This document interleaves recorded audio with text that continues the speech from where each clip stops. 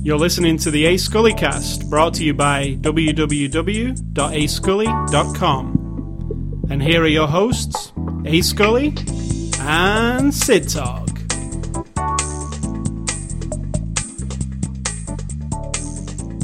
Welcome to the future. It is the year 2010, the year we make contact. We should have reviewed 2010, shouldn't we? Yeah, I have a hard time syncing you up with events and movies, so I again gave up, actually. You're very negative. That's not negative. I'm the one who wants you to go Start with the 2010 flow. with positivity. That is positive. You're the one who doesn't hook up events with the things. It'd be excellent. I gave up. Do you think the film companies maybe should put out 2010 right now? On Blu-ray? Probably will. Yeah, then we could review it. Anyway, this is the year 2010. We're speaking to you from the future. Negativity, my ass. Do you know, when I was young and I thought of the year 2000 actually, but 2010 in particular, because when you watched a lot of sci-fi when you was a kid, it was always like, this is the year 2010. It was always around 2010 or 2000. I thought it was only the one movie was 2010. No, tons of Saturday morning cartoons were like, the year 20... You know, when was Transformers even? 2020 or something? It wasn't. No, I don't know. Wasn't mega off into the future. This was the 20s, the 2000s and the 2010s was always like flying cars, silver clothes. All that. Well, I guess we're close. We've got gadgets. We've got like Bianca wears silver clothes. We've got Bianca Jackson. Nobody knows what you're talking about. We got cell phone, personal communication devices. We still can't beam up or anything, but not yet. But you know, 2010. It sounds so futuristic yet. They found a hole on the moon where they think they can build a colony. So, which is amazing. Mm-hmm. When did they find out? Yesterday. I just saw the story on CNN yesterday. So, well, you have to go to CNN and type in "hole on the moon." You will find it. Yeah. So, yeah, 2010. We're in the future, but it's really the same. We're in the now. Well, I'm thinking of when I was a little kid and they said 2010. Well, we're actually got there, is what I'm saying. Who'd known if we were going to still be here in 20, but we are. So this is after the show number 103. We're going to be looking at the movie District 9 on Blu-ray this week. This is our first movie of 2010. Even though this movie came out Christmas week on Blu-ray, but we weren't around. We did a Christmas one. No, we didn't on Christmas. We did it after Christmas, which was Love Actually. Yeah. This movie came out after Christmas, is what I was saying. The week after. Last week. Tuesday, the 22nd of December. Oh, 2 weeks ago. So that was a week before Christmas. So this movie is available now on Blu-ray disc.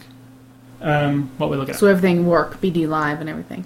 Yep, we went on there. And this is from our friends at Sony, our first movie from our friends at Sony. And you're going to tell us what it's about. I guess you could have different interpretations. But on the surface, an alien race has... a ship has hovered over Johannesburg, South Africa, for 20 years. The aliens on board have been put in sort of like a slum. And it's rampant with crime and sort of debauchery. And now by the human race. Yeah, they've been put there by the human race and just sort of left to rot kind of thing. And it's a social issue with humans and aliens. And now they're sending, on one day they're going to evict everyone and send them over to another place where there are tents and stuff sort of outside the city. And they're sending a bureaucrat, office worker guy, in to serve everybody with their eviction notices. And he's just sort of a nerdy cubicle worker kind of guy. And in the process... something happens to him, and it sort of turns around. You get a little bigger view on, of course, what the humans do and how they think of them, and it's not pretty. There's a big company involved, as always, who's the oppressor. Yeah, and the actual act of going in to serve eviction notices is just nothing. They're going to move them anyway, regardless of signing them or not. It's bureaucrats. Yeah, stuff. It's just... it doesn't really mean it. We want to make it look like we're going through the motions. So, it's about inhumanity to alien. An alien... Inhumanity? Yeah, inhumanity to man and inhumanity to alien. Anyway. But why do we have... That's a good question. Why do we have to treat aliens humanely? And that's the idea. Why do we treat animals humanely? What does the word humane mean? Only in reference to us? Or is it something else? Big question. No, just in reference to us, in reference to animals. So how would we expect to treat each other, and that's how we would expect to treat other beings, but we don't. Yeah. So this movie, let me say it from the outset, it blew my mind. No, I'm not overselling this movie. This movie, from the opening frame, absolutely captured me. Like, I love sci-fi stuff. It's possibly my favourite genre in a way. Like, I mean, I really like drama too, but I think so too. Sci-fi is like, if it's done well, it's good. If it's done badly, it's really bad. Like, there's a real line on sci-fi, whether it's good or bad for me. But this, the way it was, I mean, this is a real pretty unique sci-fi movie. It's not a unique concept, really, but it's a unique way of looking at it. So this is done in like a documentary style, which... Not all of it. Not all of it, no. And that's really interesting too, the way this is done.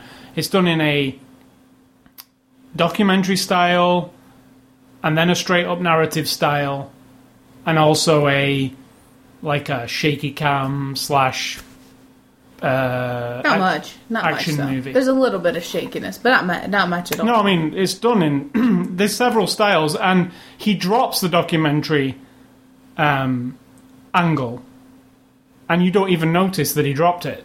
So that's how well it kind of comes across to me, because they set the scene with this documentary, and then you go into this guy's daily life in a documentary style. And then I found myself, like, the documentary style had dropped for 20 minutes and I hadn't noticed. So it's a really good... I don't know, I've never seen it done before. To me, none of it really... I didn't really think of it in the front of my mind at all. I mean, I didn't think, oh, this is documentary style, oh, this isn't documentary. Not at all, it didn't occur to me. And neither did I, and that's what I'm saying. It was so well, it's so seamlessly done.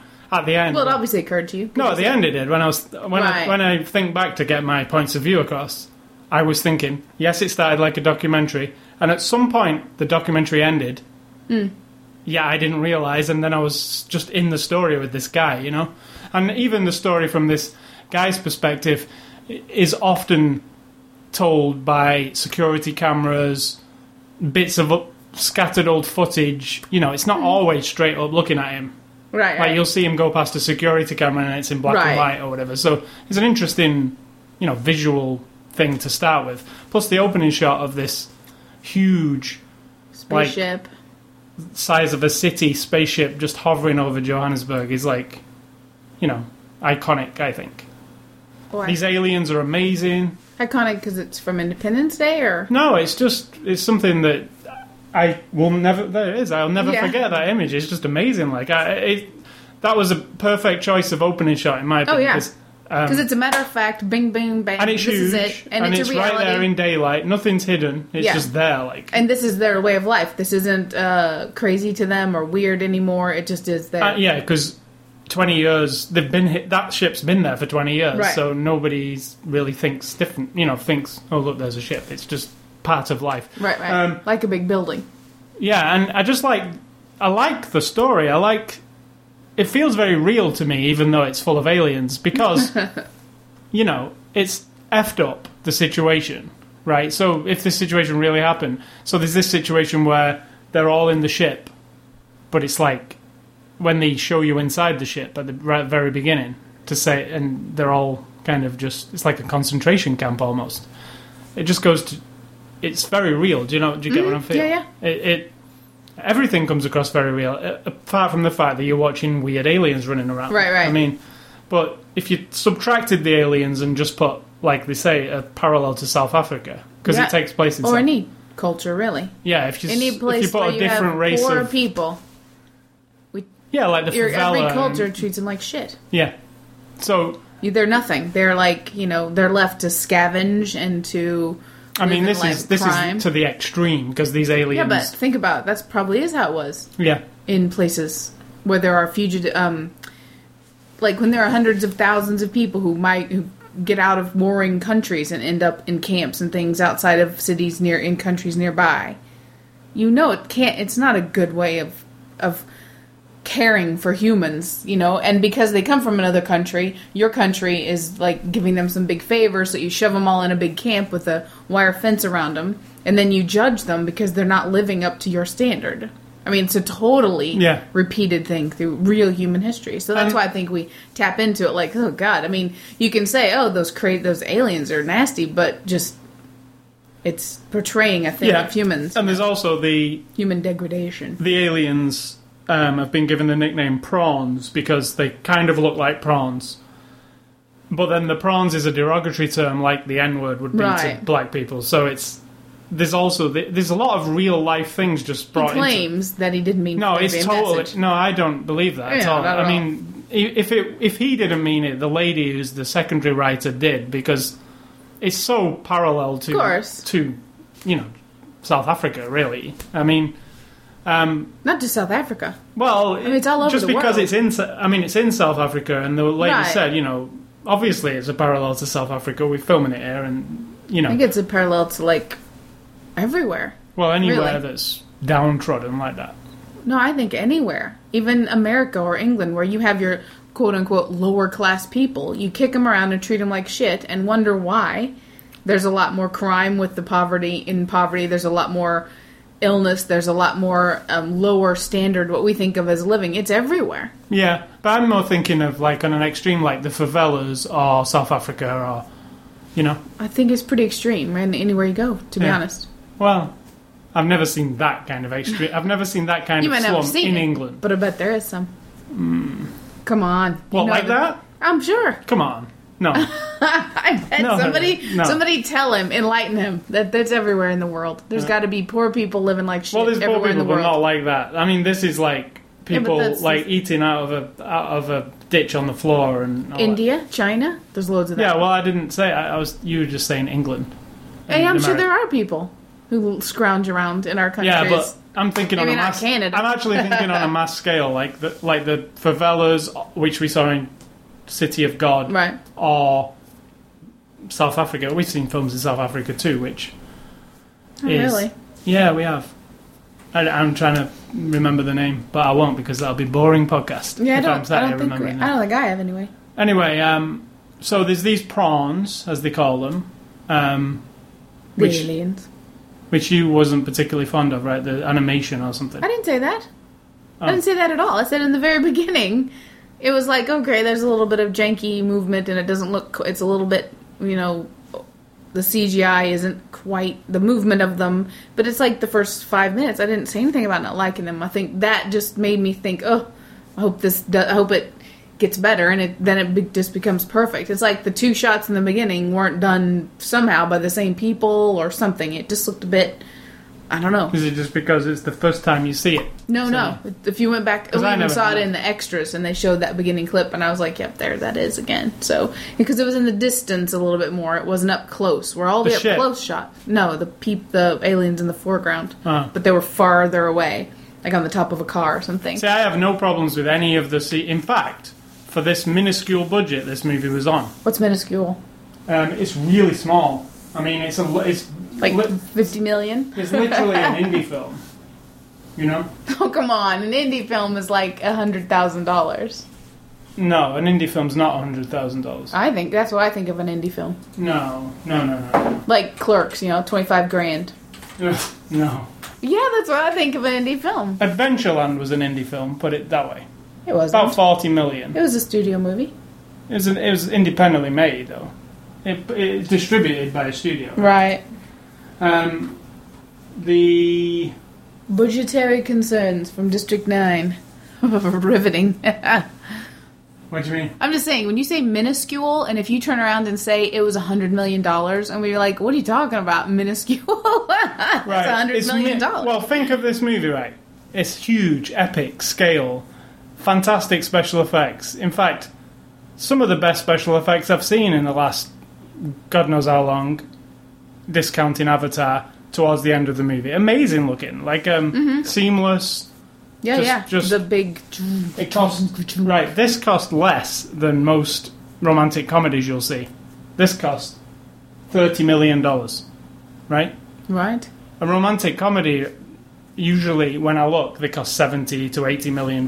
Just the little ones, like something with. I'm just pretty sure other people are going to agree with me. That's not minuscule. That's minuscule for what's on the screen. I think whatever. Yeah.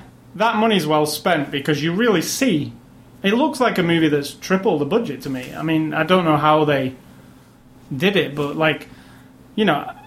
it's also it's a lot. It's real proper sets. They filmed it properly. They didn't just build a slum. They went to one, right? So there you go. There's a save of money. Secondary, the alien weapons and all that stuff.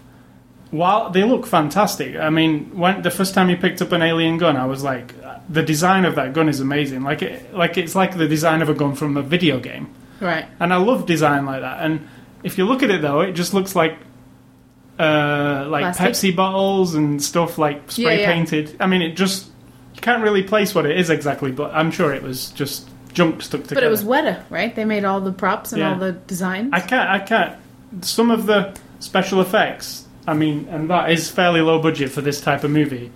They're better than effects in movies that you've seen, I'd say movies. Jackson's figured out ways of making it more efficient because it's his company that did all the special effects. So over the years, they've probably figured out ways. He has, and this, while it's a realistic kind of movie, it's a big action movie too. Like the last 20 minutes is literally a big action movie, but with a more grounded feel to it.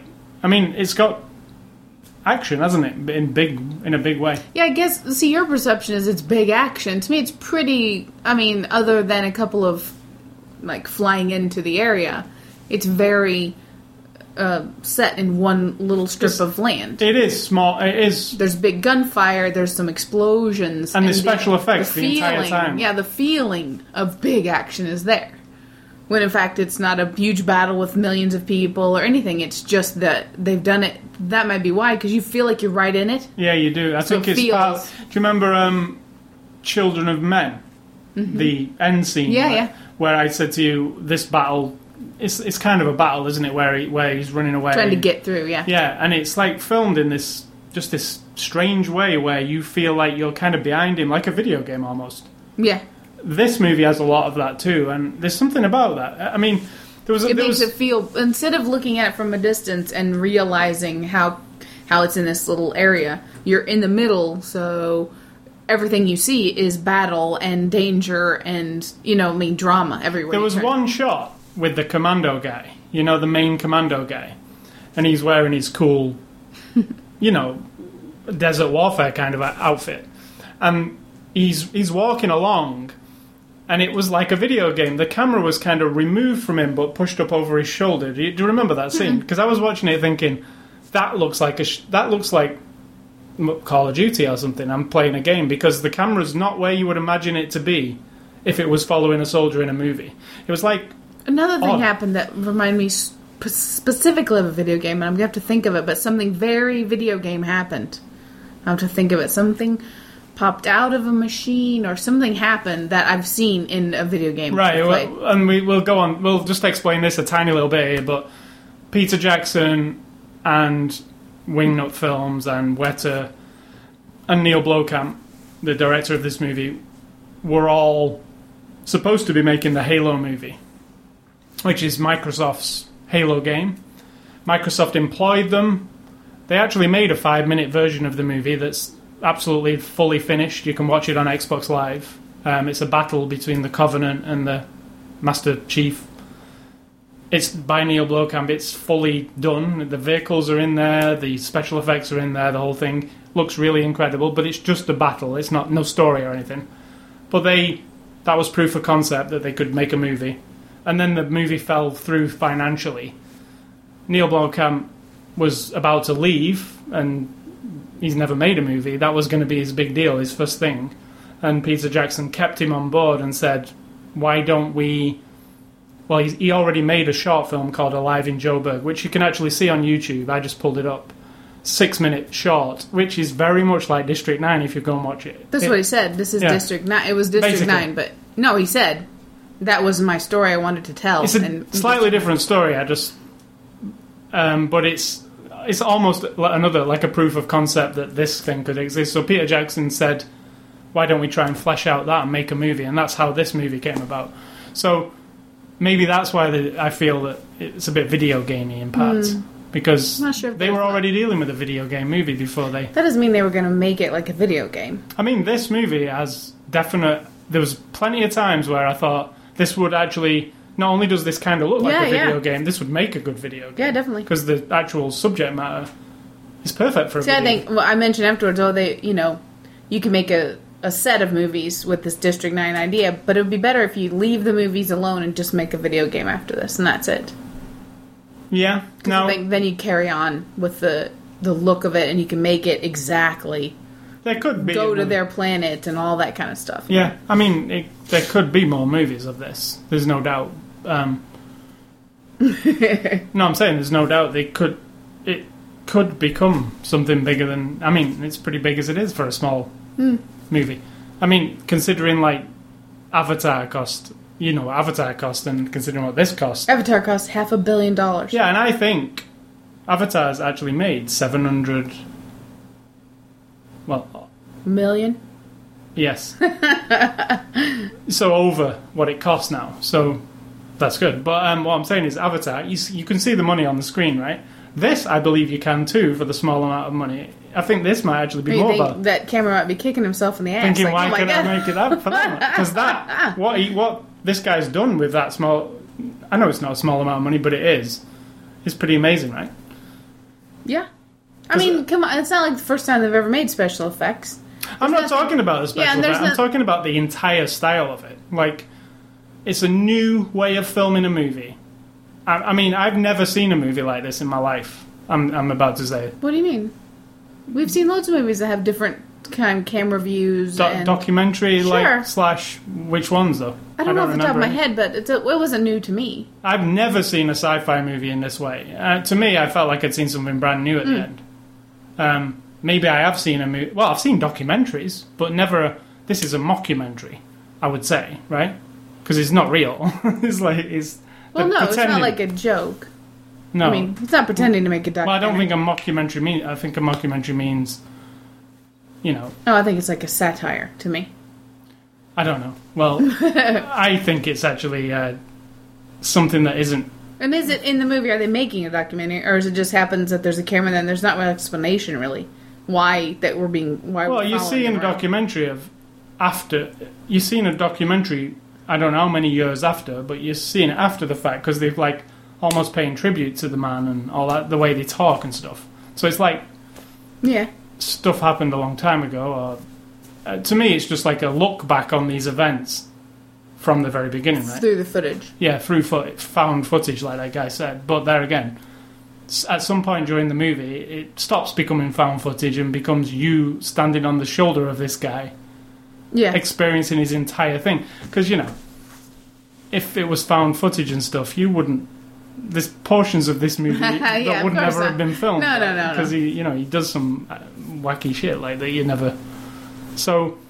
I guess all of that doesn't have any impact on me, to be honest. The style? Not really. See, if it wasn't to me, it was just right. I mean, it didn't jump out at me. It didn't make me think about it at all. I just...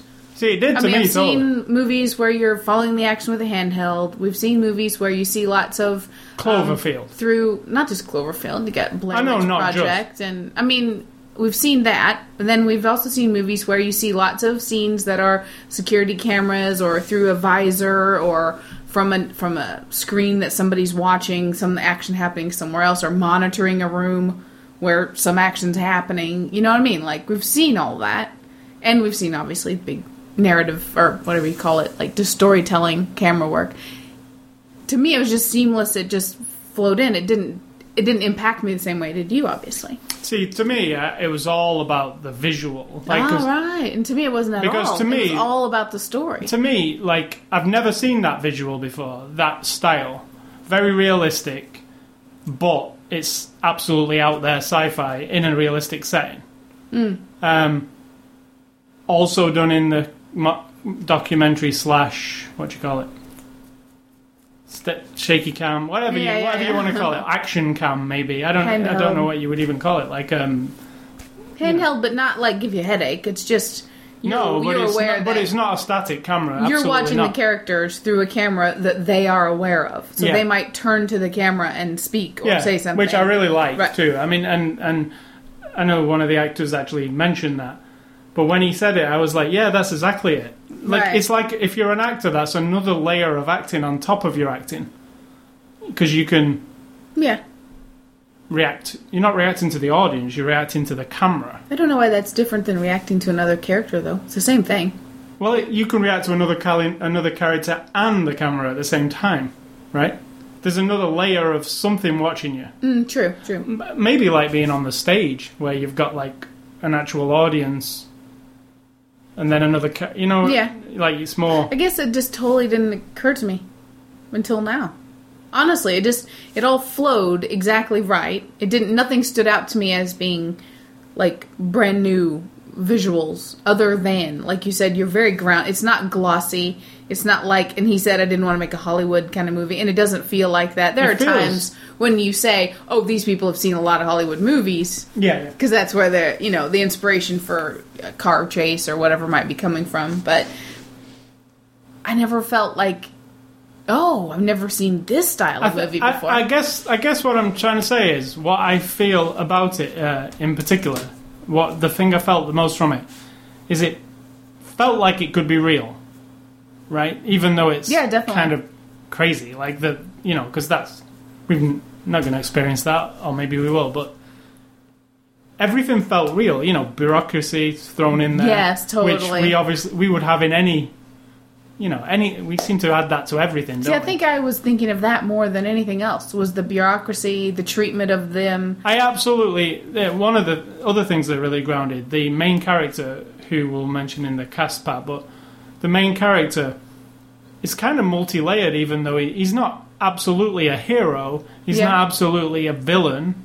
He's like in the middle of something, like where you can't actually pinpoint how you feel about him. No, like for the first, I'd say 20 minutes. Do we want to tell people any stuff? I don't want to tell. I don't want to tell. Well, I'm not telling it. But for the first 20 minutes, I would say I absolutely wasn't sure, about him at all. And then I kind of had a feeling about him in the middle of the movie, and at the end of the movie, I had a different feeling about him again. So that shows you how layered he is, and he really is. You're not strung along to, He's not your average. He's not like your hunky. He's not hero guy. Affleck in Armageddon. No, in fact, he's not. He's an everyman, just a normal man. He's not a hunky, commando man. He's not He's a pen pusher. He's a bureaucrat. A pen pusher. Yeah, I mean, that's really it. Yeah. He was promoted to that position. Was a big deal. He's going around with his clipboard. It's the most asinine thing to send a guy in a suit and a tie, along with dudes with armor and machine guns and rockets, commandos. And he's got his vest on, and yet his job is this bureaucratic paperwork bullshit to have creatures who don't speak your language, who don't write, who don't do anything. But you want them to sign off on their own eviction out of a shack that you put them in to send them to a tent somewhere else. I mean, it's all so absurd, so that he's in the middle of that, and he's just like everybody else who's a zombie in life, just going along. But he's also got this weird, like, at the beginning there, this one particular instance, which it's like a throwaway, like 1 second thing that made me feel, oh wow, that's really cool. He's also got this like cavalier attitude where he's with this other guy who's going to actually be doing his job and there's this guy says, can I have a bulletproof vest? And the main character, who's called Vicus they call him. He says, oh, you don't need a vest, it doesn't even matter, while he's putting his on. Yeah, exactly. So there's like he wasn't willing to just hand his over. No. But it was like, oh, you'll be fine. But it was like a 1 second dialogue that maybe not completely aware. He's not the kind of guy who gets all of the social implications. I don't think he feels the danger of it either. It's just pieces of paper. He just represents and pen. people, doesn't he? Yeah. So that's why I love the character, because it's quite deep, if you allow it to be. I mean, yeah, you can just take it on face value, but there's a lot to it, you know? Plus, and it takes longer than 20 minutes to get into the movie. For some people. Yeah, you might want to tell that story. Oh my God. A few weeks ago, someone that I know, we get, talking. Oh God. Have you seen that District 9? That's the worst movie I've ever seen. I hated it. We talked about it 20 minutes in. We were like, we're out of here. In the theater this one. Yeah. And then I'm thinking, I don't let people's opinion color me because I don't give a shit what anybody thinks about anything. In fact, I try really hard. It's a dilemma for me to even do a podcast telling people what I think and talking about movies because I don't want to taint your mind. I don't want to color what you think or how you go into it. I always hope people have already seen it when they listen to our podcast. Yeah, but I think the opposite. I think they're listening because they want to know what we think, and I have a really hard time sometimes because I don't want to say anything that influences people. So him saying that didn't make me go, "Oh, that's probably crap." It was more like, what are you talking about? How can you get up after 20 minutes of a movie? We're talking about a man here, though. Let me just add my thing to it. This man thinks, and he's literally seen this movie 10 times, that one of the greatest movies ever is Catwoman with Halle Berry. And the only reason is because she's a hot chick in a tight suit. Yeah. So that's as far as he gets. His opinion doesn't matter to me. It's just that idea that why would you think it's bad in the first 20 minutes? And I thought the first 20 minutes were, the whole... captivating. See, that's the thing. The whole movie's captivating. It never takes a breather, ever. It's absolutely one thing to another. There's never a slow moment. The story's always unfolding. And it goes to places where I didn't expect it to go, towards the end. And it's paced brilliantly, I think. And it's totally rewatchable. I would watch it again. Yeah, it is rewatchable. I'd watch it with the commentary. I think that'd be interesting. Yeah. Fully. Yeah, definitely. But I think it's rewatchable just as it's actually a very good movie. Yeah, because you're going to be loads of things visually you didn't catch because you're focused on a bit of action that's happening. Yeah.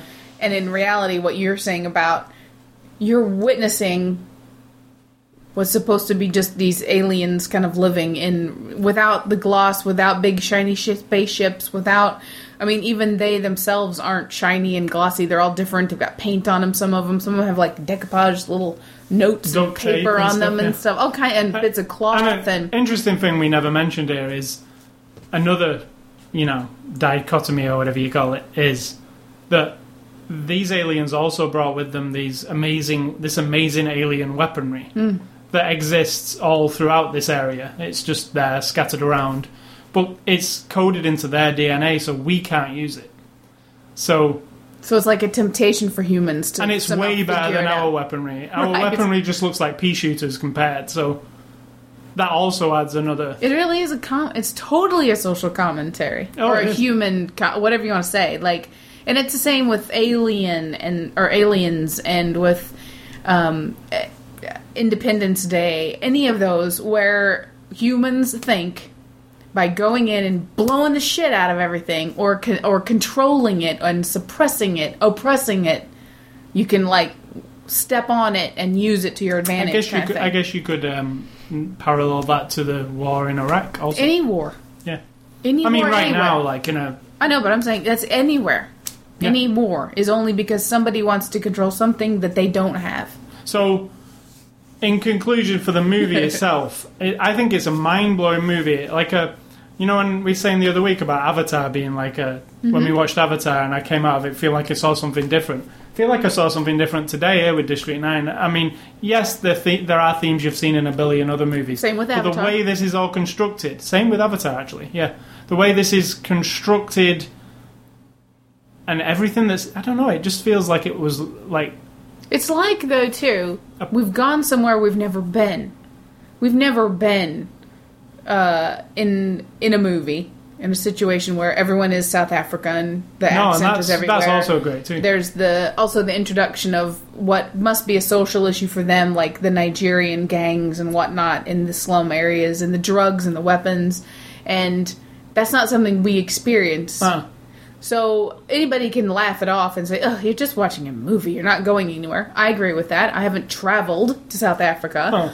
But it being something all new just like Avatar, just like Star Wars, or anything where you've never seen that kind of stuff before. I get lost in it. See, and I absolutely feel that this, like Avatar, I came out and thought that was different. I feel like I saw something different there. This one, smaller scale than Avatar, still felt like I'd seen something. And something that I don't think we'll see again. It's like a Blair Witch. Like, you saw it. Yeah. And then... the style kind of... I don't know, the more you can integrate that kind of special effects, the CGI creatures, into a real-life setting, that can only get better, in my opinion. I mean, you know what? We're going to have a comedy, like a Hulk Hogan as the nanny, but we're going to have some alien creature as a nanny at some point who looks fantastic, like an Avatar thing, but in a home, in a suburb outside of, like, Newark, New Jersey, who has to press the pram and go grocery shopping and all that kind of shit. And we'll all be like, oh my God, did you see that? It's crazy. That alien was, like, rocking. You know what I mean? It's going to, eventually, that technology that's blowing us away right now is going to be used in those ways as well. But when, like you just say there, this technology that's blowing us away now, this movie is not especially the technology that blew me away. It was just the way it was all constructed. Like, it was everything, really. The setting, the script, the character development, which actually is funny we mentioned the character development, because when we did the cast, I find it hard to list a bunch of people, because most people are unknown, and when we were saying who stands out, the main guy stands out. He's like the movie. There are some supporting people, but it's hard to. Yeah, because everyone's very good. There's no moment when you're like, roll your eyes at somebody. No, it was all good, like all solid, believable. Well done. It's just that nobody had enough time and input most of the way through, except for the Nigerian guy. I don't know if you got his name, but no. I'd say if you're a fan of sci-fi in any way, this is a movie for you. I mean, you might have overlooked it. I don't know. How could you overlook it? It's like the most talked about movie. Yeah, I mean, combined it's with up for Golden Globes and different awards. Now I've seen it, I can understand why, because I think this kind of movie should be encouraged. Different. Sure. Don't feel like I've seen it a million times before, which you can't say that for every movie you watch. Correct. Even though you have. So it's like, are we being tricked because of all the fancy look? Like, Avatar is the same story we've heard a million times. Avatar story, in fact, this is something I was speaking to my friend about. On hindsight, now, a few weeks later, thinking of Avatar, the story's actually not that good. It's more like I was thinking, if it didn't have the fancy 3D... and the fancy effects, that story wouldn't be... you've seen that story a million times. That's what I'm saying, yeah. So are we just being fooled into, like, this sort of flash over substance thing? Because then we sit down to watch Love Actually, and we both are completely in love with it and fawn over it every time we see it. And it's still all the same stories. About that. And there's no new stories there either. New love marriages and love stories. So what's wrong with us? Like, it's that thing that... can't touch it, can't figure it out, but then we could watch some other big movie, 10,000 BC, which is an incredible kind of storytelling potential with all these weird things mixed in, and yet you get done with it and you're just like, what was that? What were they thinking, It wasn't right. You could pick out elements that I loved the idea of, and yet with all the visual effects that weren't great and some were, it was just, you couldn't pinpoint why that one doesn't work. No. Whereas Apocalypto, you're watching it, it's another one that's not a lot of special effects, and yet it's like captivating and different. That was a totally different thing. You don't feel like you'd seen anything like that. And I still don't. And it was well done. And that's why I'm saying I don't think people... District 9, to me, will be like one of them movies that people don't really copy. It was just like... Right, well, somebody will, Yeah, somebody, but never as good. Here's something unique. Let's see, when was the last time we had aliens living just in a normal life? I don't know. Alf? Yeah. An alien living partially behind a couch most of the time. That was good quality. That looked so real. Yeah. Maybe they should revisit that. Hey, Alf the movie would be awesome. Who would be Alf? Who would be CGI? Who would be the voice of Alf? Jason Lee. Did he die? The guy who did Alf's voice? I get the feeling he did. Just from what? He was old when he did the voice. He was All right, so let's move on to the cast, which I say is very, very short for this movie, because we only actually pinpointed 2 people out of looking at everybody. But not to say everybody does a fine job. Yeah, everybody. I mean, and some people only have like 3 seconds on screen because there's a lot of people in the movie. They interview people. Yeah, and you're focused mostly though on Vic. Yeah, Vicus. So Vicus van der Meer, I believe is how you say his name, is played by Sharlto Copley, who is a South African, or is he New Zealand? I think he's New Zealand. I'm not 100% sure. Who was also in the short Alive in Joburg, which you can was he? Oh, yeah, right, yeah. Which you can get on YouTube if you want to see it.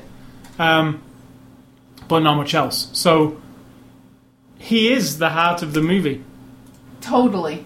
I just think he's, one of my favourite things about him is obviously, he's South African, isn't he? He has a South African accent. Yeah. And there's parts where he's, like, doing some action.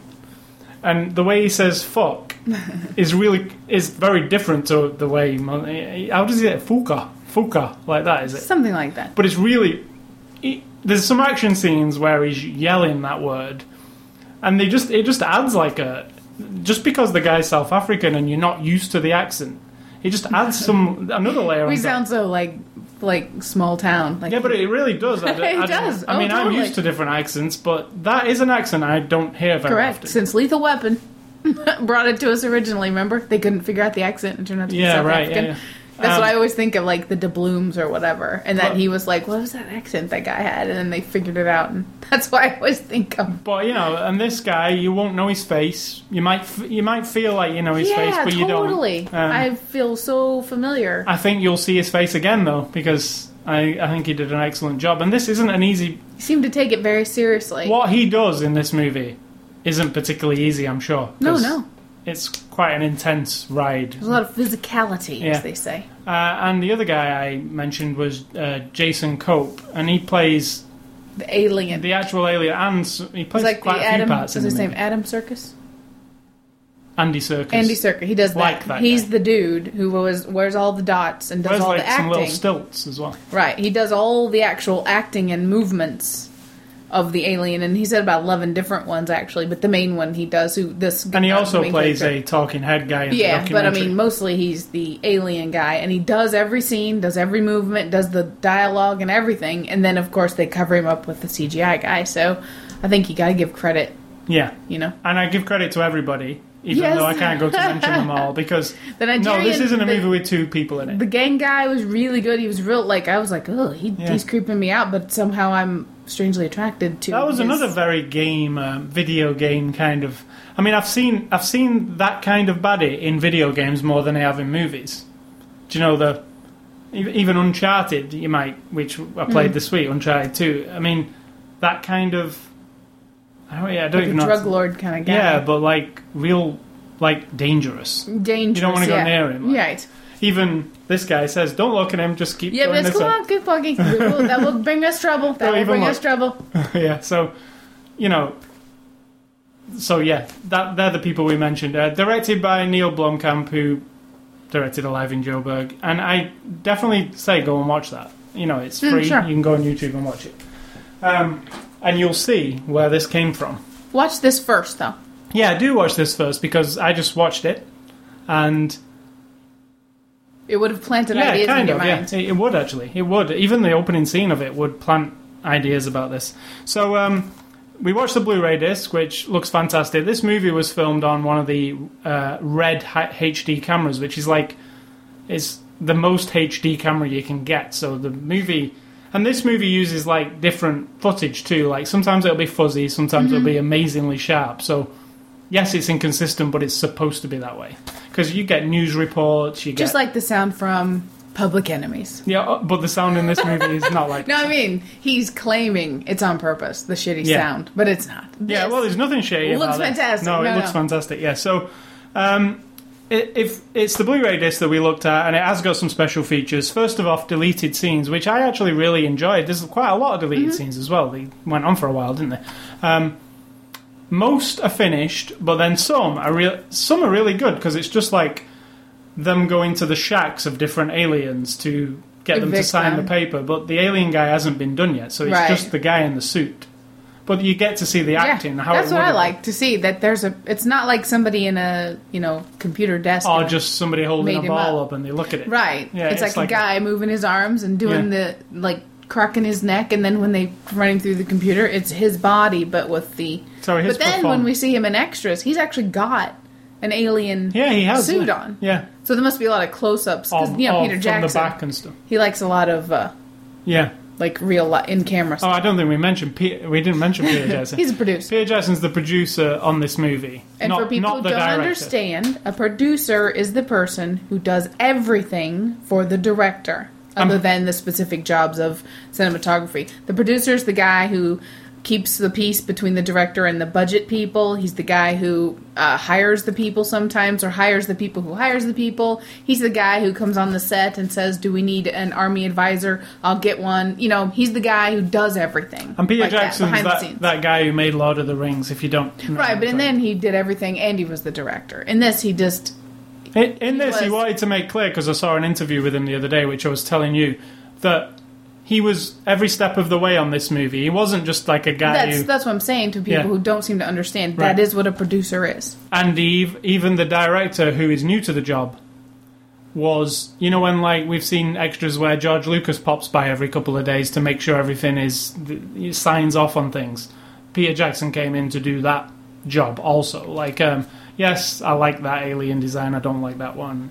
So he was very... Why would that be his decision, I wonder? Apparently very involved up to that level. So I think it was more like, well, what do you think? Kind of. I don't think Peter Jackson is the nope type. I don't know. I don't know. He's, he's come a long way, Mr. Jackson. So... Yes, deleted scenes, really good. There's quite a few of them. I would say probably 20 minutes worth of them. There's quite a lot. There's the director's commentary.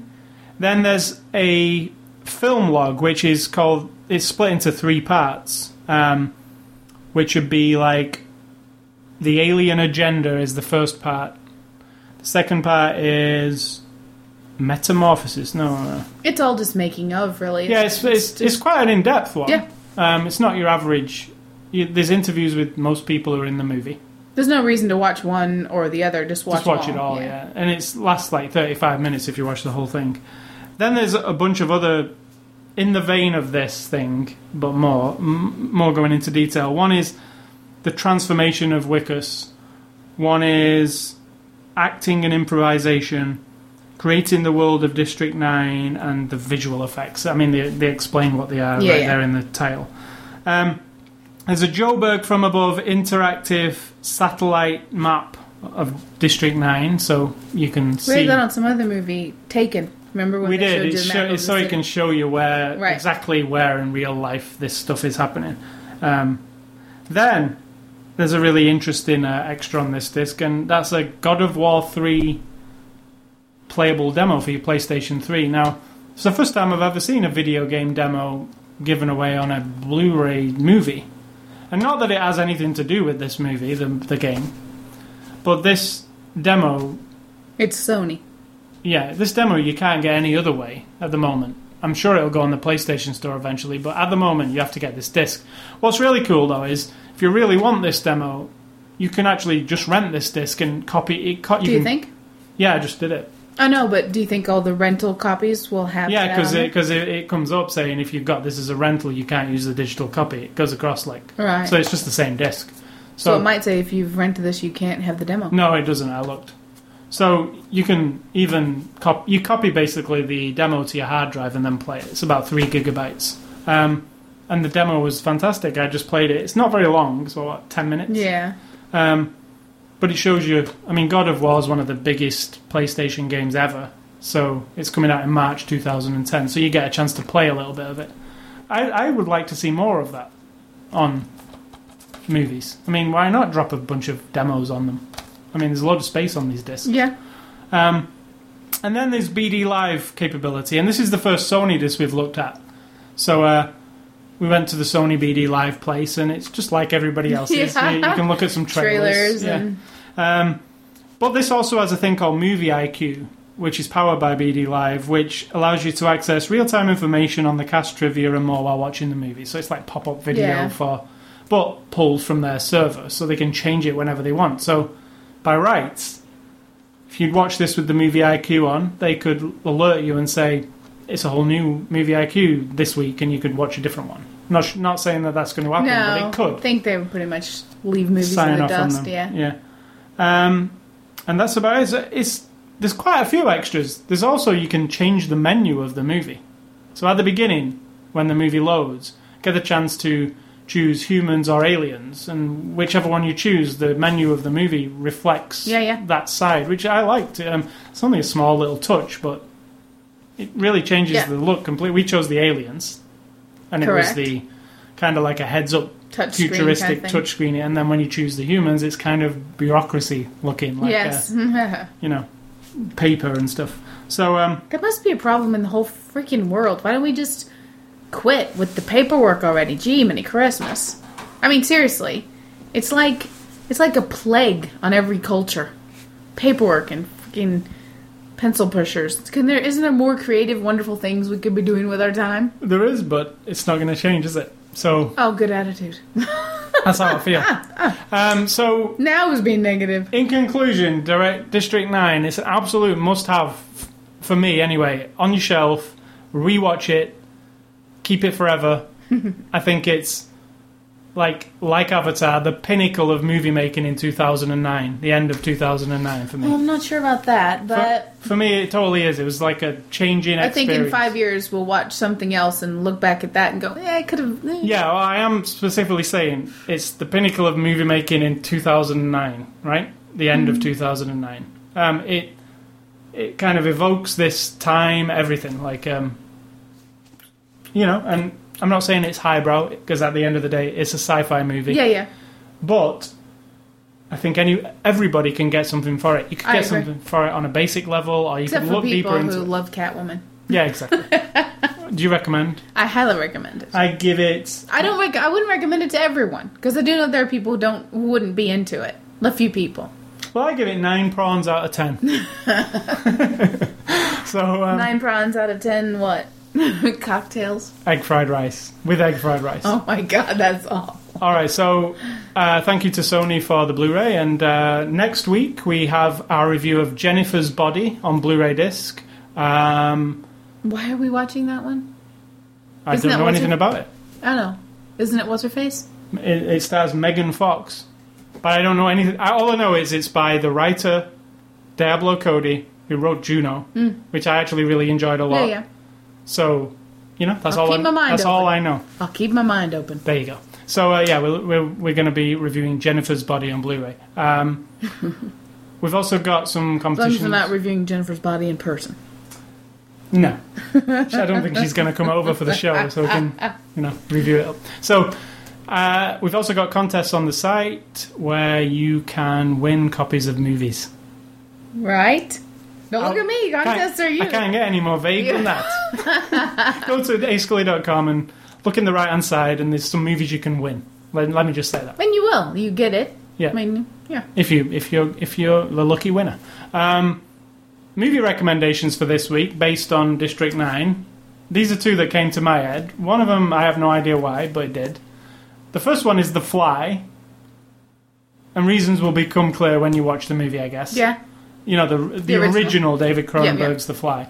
And the second one is Three Kings with George Clooney. You don't mean the original. You mean... I mean the Cronenberg one. Right, from the 80s. Is it the 80s or the 90s? Jeff Goldblum. Probably the 90s. No, probably the 80s. Late 80s, maybe. And the second one is Three Kings with George Clooney and Marky Mark. Because of the desert? There was a certain camera work thing in that movie. And there was a certain dirty feel to it. Yeah. That I kind of got from this one also. So that's why. And I also love that movie, Three Kings. It's like underrated. Yeah, I haven't seen it for a long time. It's kind of odd, but it's really cool.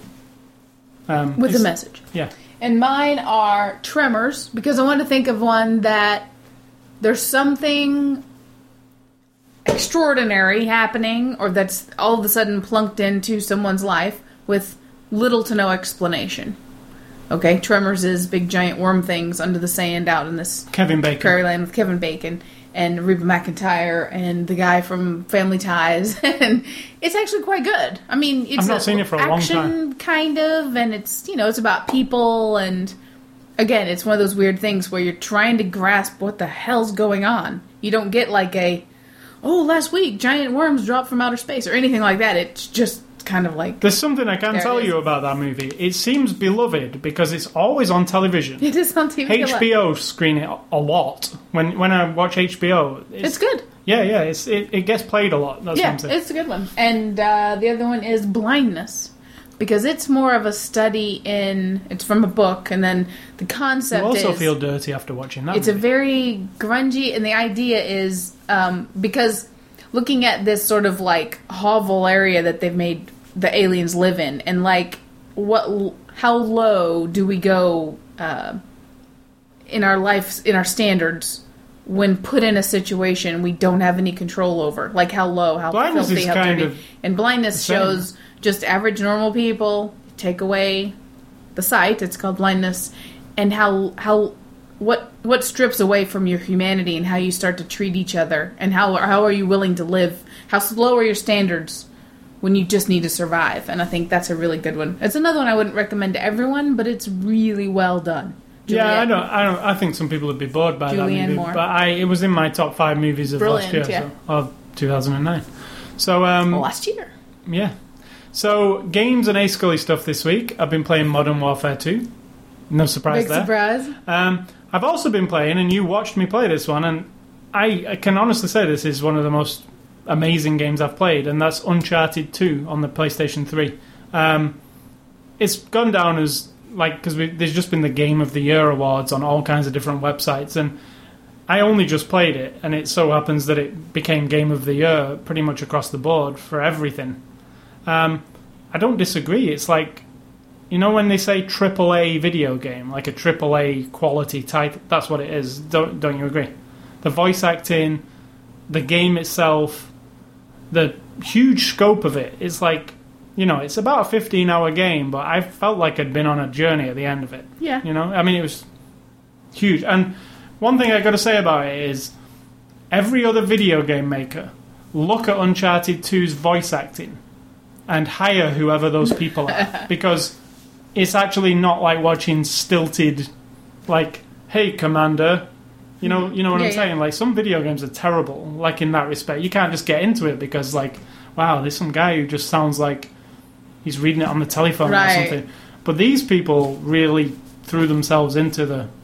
I mean, you saw some of the cutscenes. Mm-hmm. You felt like you were with those people all the time. Not just cutscenes. I mean, it's all through the game. You're talking. People are talking to you. And yeah, all the time. I think, like, in the first game, Uncharted 1, your sidekick guy was Sully, who's the oldish kind of adventurer guy, who appears in the beginning of this game, and then they quickly make it clear that he's not going to be the guy who's with you this time. It's going to be these 2 hot chicks. Now, they're not just hot chicks either. There's a lot to them.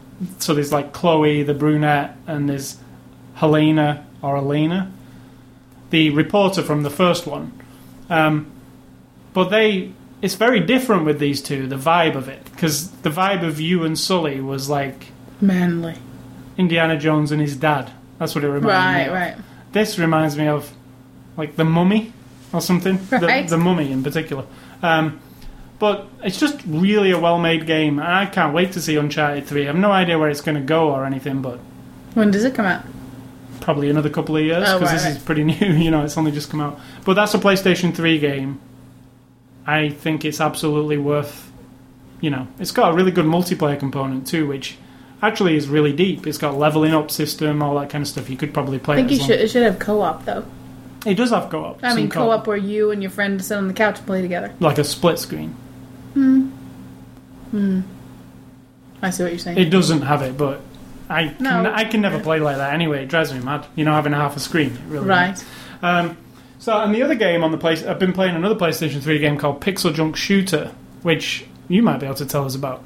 I like it. It is. I don't even know. You're just underground. And it's like old school. Just puzzles. You have to get... save these little individual men under each level. You're in the ground and like tunnels, and there's some lava and there's some water, and you have to figure out how to balance out the use of lava and water, and then you break through rocks. You try not to kill the little dudes. You gather gems. It's just very old school looking, but you get through a level and you want to go do another one and another one. Yeah, it's like a lot of old school arcade games. But then it's also not like them. It's like a modern puzzle game where you don't just go through it. There might be places where you've got different little pockets and you have to go, do I let the lava fall on the water first, or do I let the water fall first? Yeah, it's got this fluid system. Yeah, it's got... And it looks... It's which in old school games... Now, I didn't control it at all. It could have been harder to control. No, the controls are pretty easy. It's a dual stick thing. You move both sticks to move. You got a little ship. It's kind of affected by gravity. Like it falls from the sky if you don't keep managing it. Right, so, right. It's not a straight up, just move it around. But it's Pixel Junk Shooter. It's the latest in the Pixel Junk series. I've been into the Pixel Junk series since the beginning. Pixel Junk Monsters, I think, is really good. That's like their tower defense game. And Pixel Junk Racers is like a slot car racing game. And Pixel Junk Eden, which was kind of an abstract kind of... You remember Flower? Mm-hmm. It's kind of like that, but in 2D. But yeah, they make cool games. They're just kind of... Fun. Yeah, they are indie games in a sense, but because they're on PlayStation, they become more than that. Yeah. But really, they're a small company that makes them. I talked about the God of War 3 demo. You can get that if you buy District 9. And the final game I've been playing off the PlayStation Network is a game called Shatter, which you haven't seen. But what it is, and on back to the old school theme, do you remember Breakout with the bat and the bricks? It's a 2009 version of Breakout, and it's really, really awesome. It's got cool music. Yeah, but we're in the future now. We're in 2010. Yeah. Well, 2009 is so old school. But it's it's a twist on Breakout because there's gravity. Now, your bat, do you know normally on Breakout, you can hit the ball and you hit all the blocks and then you go to the next level. And usually the last block, you can be hitting that ball for damn 10 minutes before you hit it. 10 minutes? Yeah. You know what I'm saying? You're like, yes. Oh, come on, hit it. Well, because there's no skill involved other than not just moving your bat in the right place at the right time. Well, in this game, there is skill because your bat contains gravity and you can, with your right trigger, blow, and with your left trigger, suck. So you can change the trajectory of the ball on the fly. So it's not going to... You can send it to wherever you want it to go. So... that last block that might piss you off in Breakout, you can pretty much aim at it. Well, that sounds like cheating. You have to get the power Are you sure the terms are blow and suck? Yeah, blow and suck. They actually are. Because I thought it was really funny when it said, now you can suck. And I was like, okay. So yeah, that's Shatter. And that was on sale on the PlayStation Network for $3.99, which is pretty good for a full game because there's quite a lot of levels. So that's video gaming for this week. And what have you got? I have what's for dinner. And what did you request for dinner? After you sat on the toilet reading my new cookbook that you bought me called Veganomicon. Correct. You found something on page 133. I don't care. Page 133, you found... Just let me do one thing here. What? I'm sweating. Oh, he's opening the door.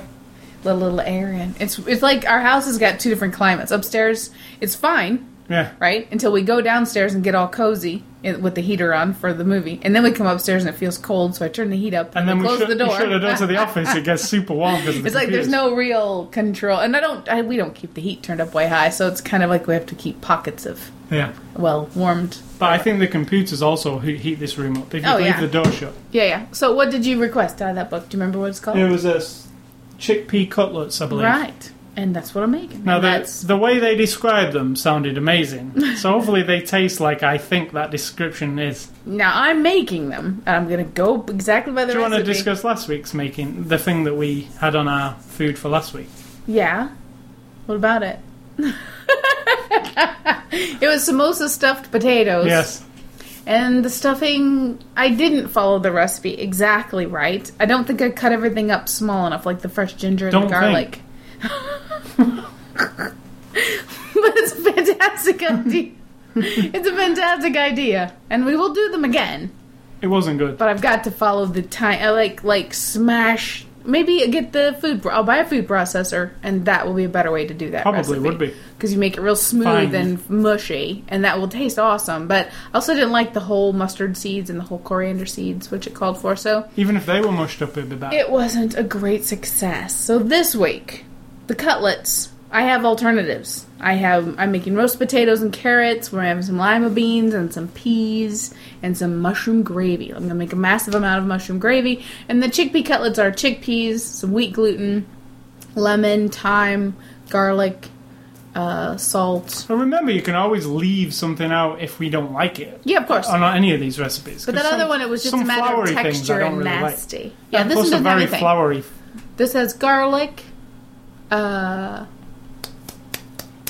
lemon zest, thyme, salt, flour, or wheat gluten, which makes it like, that's what a lot of people who don't eat meat will make, like seitan out of wheat gluten. It's like, it becomes kind of a fake meat kind of...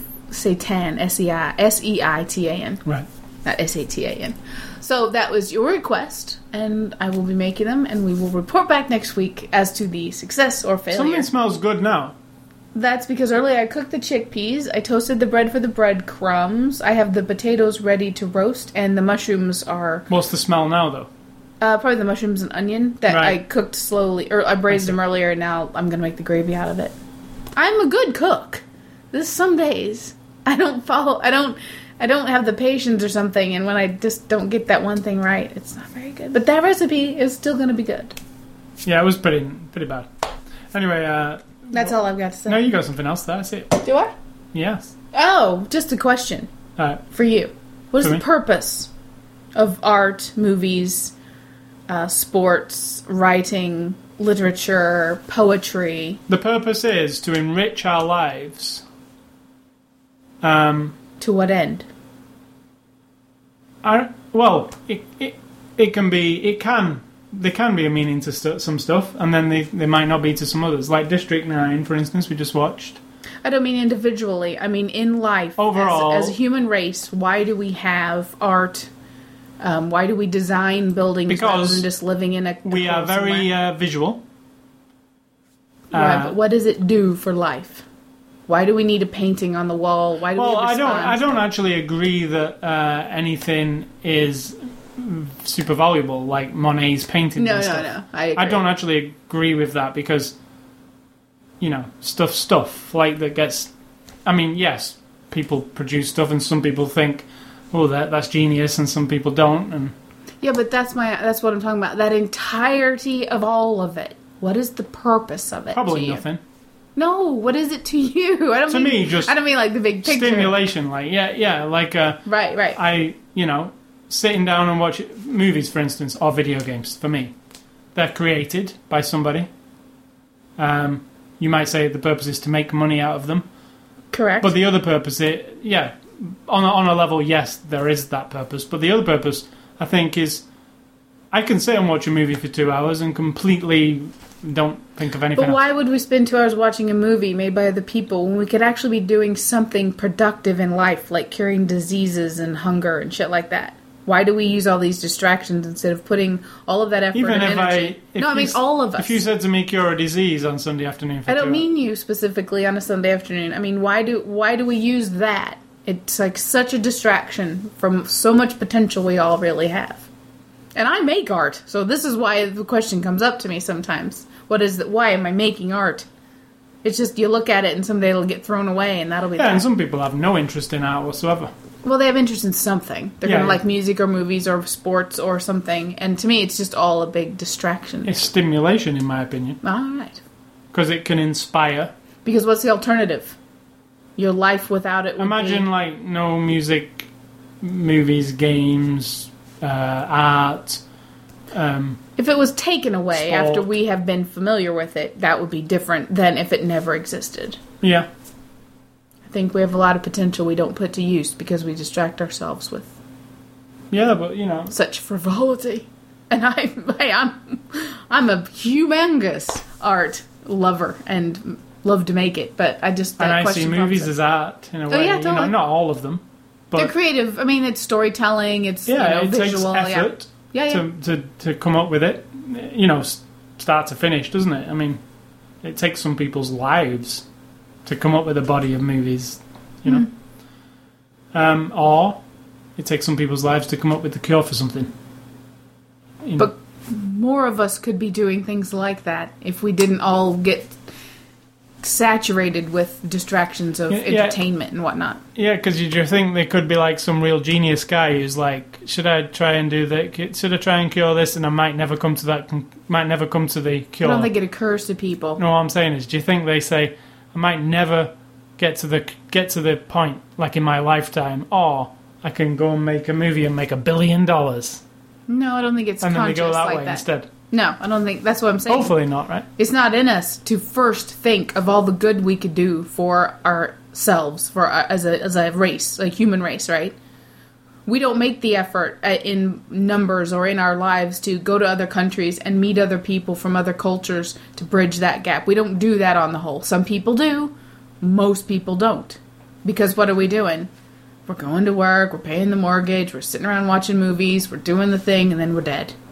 You know what I mean? Like, and you raise more children who do the same thing, and occasionally one or two pop out into the stream of people who end up doing something that is for a bigger good.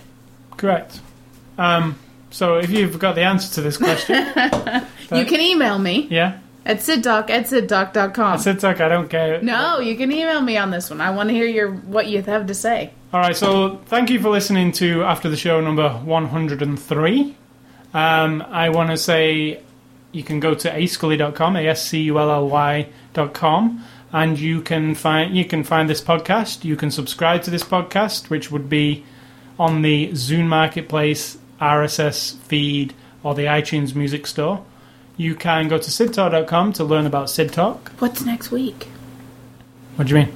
It's Jennifer's Body. It's 100. Why are we celebrating the 2-year anniversary with Jennifer's Body?